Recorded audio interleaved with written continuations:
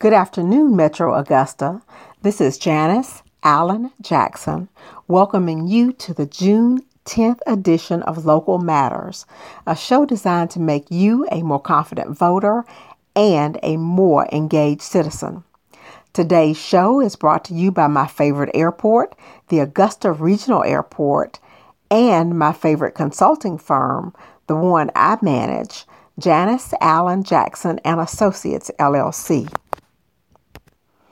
As you will recall, during last week's show, I was melancholy as I talked about the events in Minneapolis of May 25th. I was overcome with sadness, and like many of you, I had lost sleep over the things that we watched transpire. This week, I can still say that I'm losing a little sleep, but I am feeling better than I had previously. I'm in the mode now where I feel like we have a long way to go, but I'm hopeful that indeed progress will be made. I have pondered a lot since last week's show, and my conclusions are, first, that George Floyd did not die in vain. All indications are that significant change will result from his death. Protests have taken place in all 50 states and many countries worldwide. I see this as the 2020 equivalent of the civil rights movement that took place in the 1950s and 60s. Just like then, laws changed because citizens exercised their moral authority to demand better. Then and now, I see the same. This show is about civic engagement, and the protests have been the ultimate form of taking charge to improve the quality of life for yourself and your fellow man and woman. My next major conclusion is that coronavirus has helped change the world. I believe one of the reasons that so many people have turned out in protest is first because of the egregious nature of the killing, but also the fact that so many of us were at home to watch it play out on television. People are tired of being cooped up and need an excuse to get out, and 4 members of the Minneapolis Police Department gave them just that excuse. Yes, I think there would have been protests even if we had not been in a state of quarantine and stay-at-home orders. But I also believe that gave people that extra impetus to get out and exercise their rights. They were tired of being in. They were tired of thinking about the world in the way that it has existed. And this gave them a reason to want to get out and change things. Third, I've also come to realize, based upon the Facebook post of one of my friends in law enforcement, somebody that's a retired police officer that worked in law enforcement for a career, one of his posts reminded me that law enforcement is indeed scriptural. I studied Romans 13, verses 1 through 7, which discusses the idea of obeying government authority. Some translations of that scripture also make specific reference to police and the swords or weapons that they carry. What I'm going to share with you today is from Romans 13, verses 1 through 7 in the Living Bible, and it reads as follows. Obey the government, for God is the one who has put it there. There is no government anywhere that God has not placed in power. So those who refuse to obey the laws of the land are refusing to obey God, and punishment will follow. For the policeman does not frighten people who are doing right, but those doing evil will always fear him. So if you don't want to be afraid, keep the laws and you will get along well. The policeman is sent by God to help you. But if you are doing something wrong, of course you should be afraid, for he will have you punished. He is sent by God for that very purpose. Obey the laws, then, for 2 reasons. First, to keep from being punished, and second, just because you know you should. Pay your taxes too, for these same 2 reasons. For government workers need to be paid so that they can keep on doing God's work, serving you. Pay everyone whatever he ought to have. Pay your taxes and import duties gladly. Obey those over you and give honor and respect to all those to whom it is due. As I read that particular translation, it is striking to me that we are so far off from that.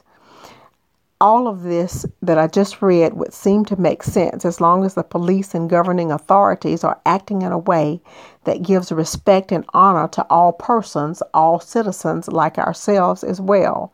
But unfortunately, we know that has not been the truth. I have to reconcile that with the fact that this passage speaks to what should be rather than what is or what has been. I believe Scripture should inform and guide policy making, and I sincerely hope that the current reforms serve to make these verses more realistic than they have ever been. Fourth, I have also come to realize or come to terms with the fact that the United States has seen policing as the end-all and be-all of our society. Elected officials at all levels of government are always willing to fund public safety when they won't fund anything else. Congressman Val Demings of Florida, a retired Orlando police chief, has lamented that law enforcement has experienced mission creep, getting into all sorts of things that they were not intended to. And for that, I can provide an explanation. Elected officials are willing to fund public safety at all costs when what is perceived as social services has been forced to accept a no to their funding request in many instances.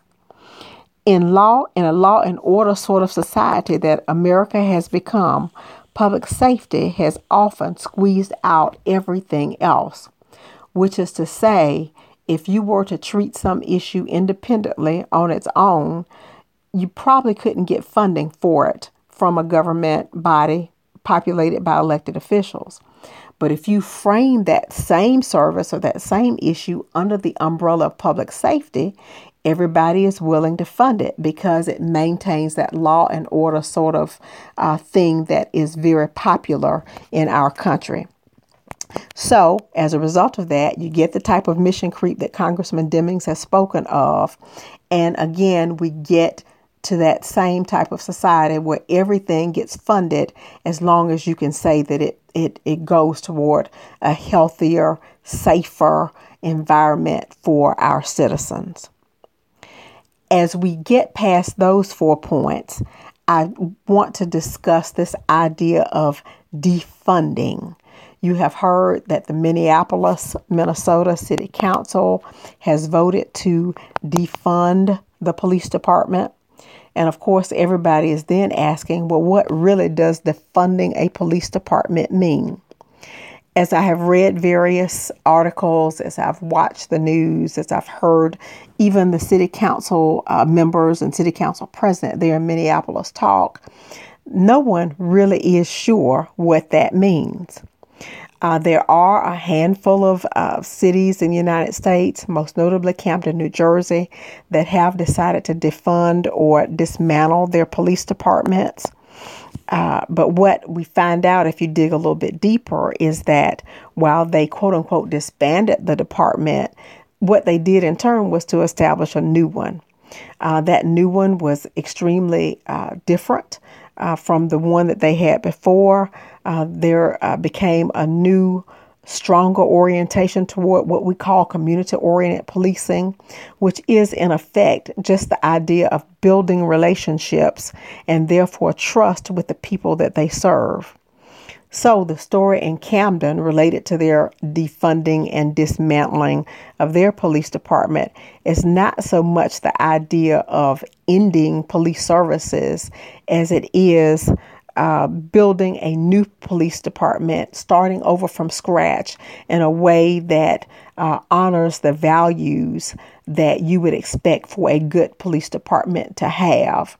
And again, going back to that scriptural foundation we see in Romans 13, the idea that they would become a police department that their citizenry could trust to do business, which unfortunately is completely unlike many of the other police departments that we're aware of in our society now. Now, Having thought through all of that, I reflect back on my career in local government, and I thought back to conversations that I had probably 20 to 25 years ago. I was talking to a commissioner who was very frustrated because our police officers were coming in looking for raises. And in a private conversation with him, what he said to me was, "I'm about tired of all these police. I'm ready to fire all of them and put a Boy Scout on every corner." Of course, at that time, he didn't ever say that in a public forum, but he did ask if we were becoming some type of police state. Now, as we're looking at conversations today, he looks like a man who was well ahead of his time. And as now, questions that were not safe to ask in public now are. Also around that same time, I recall having conversations with our Recreation and Parks Department director there in Albany. He would always say when the public safety departments would come in asking for additional resources, he would warn commissioners that a local government can reduce the need for policing by providing more recreation services. He was particularly concerned about young people who didn't have enough to keep them occupied and therefore often wound up in trouble. That brings us to another aspect of this defunding conversation. The proponents of defunding want to shift resources away from law enforcement and into services to people, or what we commonly refer to as social services. I've heard a lot of suggestions, and I offer for you today, in the world according to Janice, what that shift of resources should look like. First, mental health and substance abuse treatment. Second, job training. Third, recreation services. And fourth, entrepreneurship training and easy access to business loans. During the time I worked in Mecklenburg County, North Carolina, our area mental health director was one of the departments that I oversaw. The director gave me a great education in how our system was in no way equipped to handle the substantial numbers of people who need treatment. In the absence of appropriate facilities, the county jail became the most likely place to house someone with serious mental illness. And how did we wind up with so many mentally ill people in our communities? The answer is a big word that means a lot. It's called deinstitutionalization, which started in the 1950s as drugs were developed to treat such illnesses and went full on in the 1980s as what we called insane asylums were closed in favor of group homes and the like. Many of those who were deinstitutionalized from the nation's public psychiatric hospitals were severely mentally ill. Between 50 and 60% of those were diagnosed with schizophrenia. Another 10 to 15% were diagnosed with manic depressive illnesses, or what we today call bipolar, and severe depression. An additional 10 to 15% were diagnosed with organic brain diseases, such as epilepsy, strokes, Alzheimer's disease, and brain damage secondary to trauma. So we have some very ill people who are no longer treated in the way that they used to be treated. And arguably, being in an insane asylum wasn't the best place for everybody, but it kept those people off the streets and therefore not in the law enforcement system. However, between 1980 and 1995, the total number of individuals incarcerated in American jails and prisons increased from roughly 500,000 to 1.5 million, representing an increase of 216%. And during that same time period, the general population increased by only 16%. So it appears that mentally ill people move from one set of institutions, that is the mental hospitals, into another type of institution, which is jail, which of course increased the demand for public safety services in our country.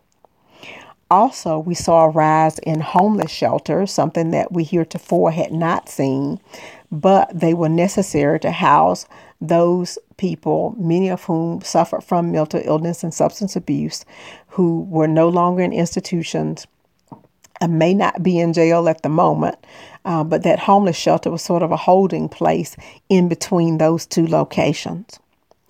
Now, as policymakers look at making reform measures, I ask them to look holistically at that. The idea of investing in services which will allow people to become less likely to fall into the criminal justice system is sound, but like most other ideas, it's really expensive. The hope is that mentally healthier people with marketable skills will eventually mean governments don't have to spend as much on law enforcement, which in turn will mean that police departments won't have to be as large as they have to be right now. Now, let's turn our attention to the elections that took place on yesterday. As is not surprising, we are due for runoffs in each one of the contested commission races. The runoffs will take place on August 11th. That is a designated time for our runoff elections in the entire state of Georgia. Having these runoffs is a predictable consequence, given the large number of candidates in each race and the fact that there were no incumbents in either of those races. The races for districts 1 and 3 were particularly close. The top vote getter in District 1, for instance, was Michael Thurman, and he only had 129 more votes than the third place finisher, who was Vaughn Pouncey. By Georgia law, the winner has to get at least 50% plus 1 of the vote, and only the top 2 vote getters make the runoff. So Thurman will face Jordan Johnson on August 11th. Over in District 3, 3 candidates won over 24% of the vote, and the fourth candidate received 19%. That kind of even split is rare, but again, not unpredictable given the fact that there were 4 candidates running. Sean Mooney will face Catherine Smith McKnight in the runoff for that race. Finally, for the District 9 seat, we had an entirely different story, but the same result, a runoff there too. Corey Johnson wound up with just a few votes short of winning outright by achieving 49.7% of the vote. He will face off with challenger Francine Scott for the runoff. Just so you know, in terms of getting prepared for that runoff, the couple of things to make note of. One is, as a voter, you must stick with the party ballot you chose for the main primary. In other words, you can't cast a Democratic ballot in the main primary and then vote in a Republican runoff. Also, please note that if you did not vote in the primary, you may still cast a ballot in the runoff, and you can pick the party ballot of your choice. And of course, also note that for the commission races, they're all nonpartisan here in Richmond County. Also, please note that if you are not registered to vote as of May 11th, you cannot vote in that runoff.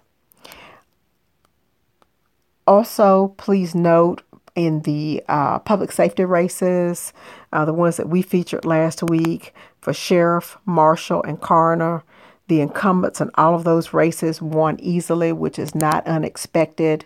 If you think back to the former office holders in each one of those offices here in Richmond County, they were in place for a long, long time, 20 years plus, I believe, in each case. So that is to say that if you win once, if you're not facing an incumbent, or even sometimes if you are in the case with Mr. Lampkin for marshal, but it's easier if you're not facing an incumbent. You win once. If you do a decent job, you're able to get back in without much trouble. So we have all 3 of those incumbents returning in those races. And as far as I know, they don't have any opposition in the general election in November. So it appears that they will be in. So if you're one of these candidates that is headed for the runoff on August the 11th, let's talk a little bit about what they will be doing between now and then. Political theory goes that the smart candidates will meet with their opponents who did not make the runoff to seek their endorsements. It is very important to get those endorsements because you hope that those will be people who will be told, though those former candidates who are no longer in the race, the hope is that they would go out talk to their supporters and persuade those supporters to in turn support the person that they're going to endorse. So generally speaking, what I would expect is for those 6 candidates that are coming into the runoff on August 11th, they'll be out talking to the others who were in those races. In the District 1 race, there are 3 who won't be in the runoff, 3 candidates who didn't make it. In District 3, there are 2 candidates who didn't make it. District 9, there are 3 who didn't. So those folks who made the top 2 will be out talking to the others to try to get their endorsements and get their support. One of the other things they'll be doing that during that time period is keeping their bases energized. It's one thing to get out to vote when there are a bunch of offices on the ballot, as there were this time. That is pretty standard for those folks to get out the first time because there's so many races that they have interest in. However, if you get to the ballot and there are only a few offices on it, people are less likely to get out and vote, particularly when there's some obstacles to voting. There's some people who are not going to be interested in going into the polls and that sort of thing because of COVID-19. It may stand to be much more difficult to get folks to turn out. So those candidates who've made the runoff will be trying real hard to make sure that their supporters understand the significance of heading out to the polls one more time. They'll also likely be trying to do a little fundraising, doing some heavy campaigning. It's the time to pull out all the stops. Ironically, of the 6 that have made the runoff, most of them did really substantial fundraising. As we discussed previously, some of these candidates raised over $20,000 for these races. The irony is that one of the candidates, the leading vote getter in District 9, actually had one of the lowest fundraising totals of anybody there. So anybody who is running for any of the offices, in fact. So this is a time for them to look at redoubling their fundraising efforts, making sure that they can do everything possible to reach you, the voters, via robocalls, via signs, via radio ads, TV ads. These days, of course, people are very much dependent upon social media. So check out opportunities. I'm sure there will be opportunities to see some of them doing video presentations and that sorts of things on social media. These days, getting a nice polished video goes a long way in terms of helping a candidate spread his or her message. So we will take note of them doing all of those things, I'm sure, over the next few weeks in order to persuade you to provide your support to them. Another thing that I noted in regard to the elections is how many people voted. As you think about it, Augusta has a population of roughly 200,000. There are 8 districts, which means each district is roughly 25,000 people. And that's not just adults. That includes children, as well as adults. So some of those 25,000 people are not going to be eligible to vote simply by virtue of their age. However, if you think about the numbers, each district having roughly 25,000 residents, in District 1, the total number of votes cast for that commission seat was 3,868. Whereas, by contrast, in District 3, the total number of voters was over 6,600. That means that a higher percentage of voters in District 3 went to the polls, a higher percentage of residents. Let's not say voters because we don't know how many of them actually registered in each one of those districts. But a higher number of residents of District 3 went to the polls than did the residents of District 1. That is something for us to always think about. It is good to get registered to vote, but it doesn't work unless you actually exercise that right to vote. And you think this was a relatively high-profile election. because there were so many offices on the ballot. So please, people, and from there, as I discussed earlier, the challenge for the August 11th runoff is to get as many people as possible to come to the polls. And some of these districts have started with low turnouts already. So please keep that in mind, that a very small number of people can get somebody elected to a body that is making huge decisions. Likewise, if we look at Super District 9, which represents half the county, roughly 100,000 people, 16,367 votes were cast in Super District 9 in that race. So that means that 16,000 people made a decision for 100,000. So please think through that. Again, exercise your right to vote. Take advantage of the opportunities to get to know the candidates so that you can make decisions that are good ones for you, your neighborhood, your community. In the upcoming weeks, we've got some equally interesting shows. Hopefully, we'll be able to create some opportunities for those 6 candidates who are in the runoffs to come back to the show to talk a little bit more about their vision and give you an idea of what it is they bring to the table to serve you with. Also, next week, I'm going to take a little bit of a detour. We've been so heavily involved with the elections and getting prepared for that I haven't spoken as much about the census process as I was earlier. As you all may know, the self-response period for the census has been extended until the end of October. So we've got some time to work on that, but it's still just as important as it was at the outset of that process. So next week, we're going to talk census. The following week, I think we're going to talk some about health disparities. And then a week after that, we'll probably just take another look at where we are with respect to reform of our police system, see what the thinking has been on a nationwide level and where we are with that, and zero in on some of the policy changes that we would expect to happen as a result of everything that we've seen over the last few weeks.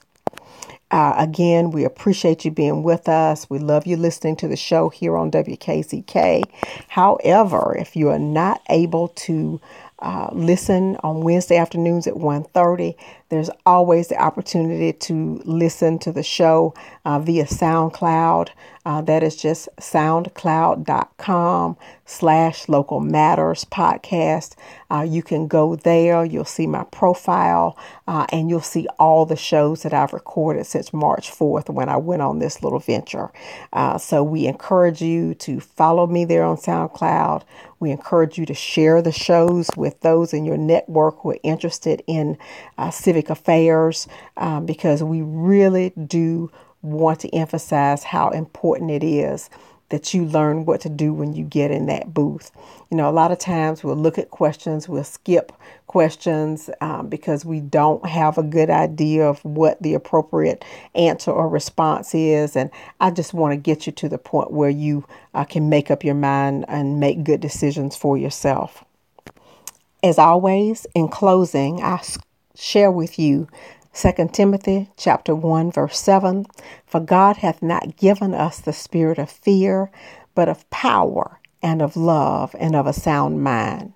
This show is designed to contribute to each of those, giving you the power that comes with knowledge, demonstrating love for your local community, and offering you wisdom for decision making to ensure that you possess a sound mind when it comes to these topics.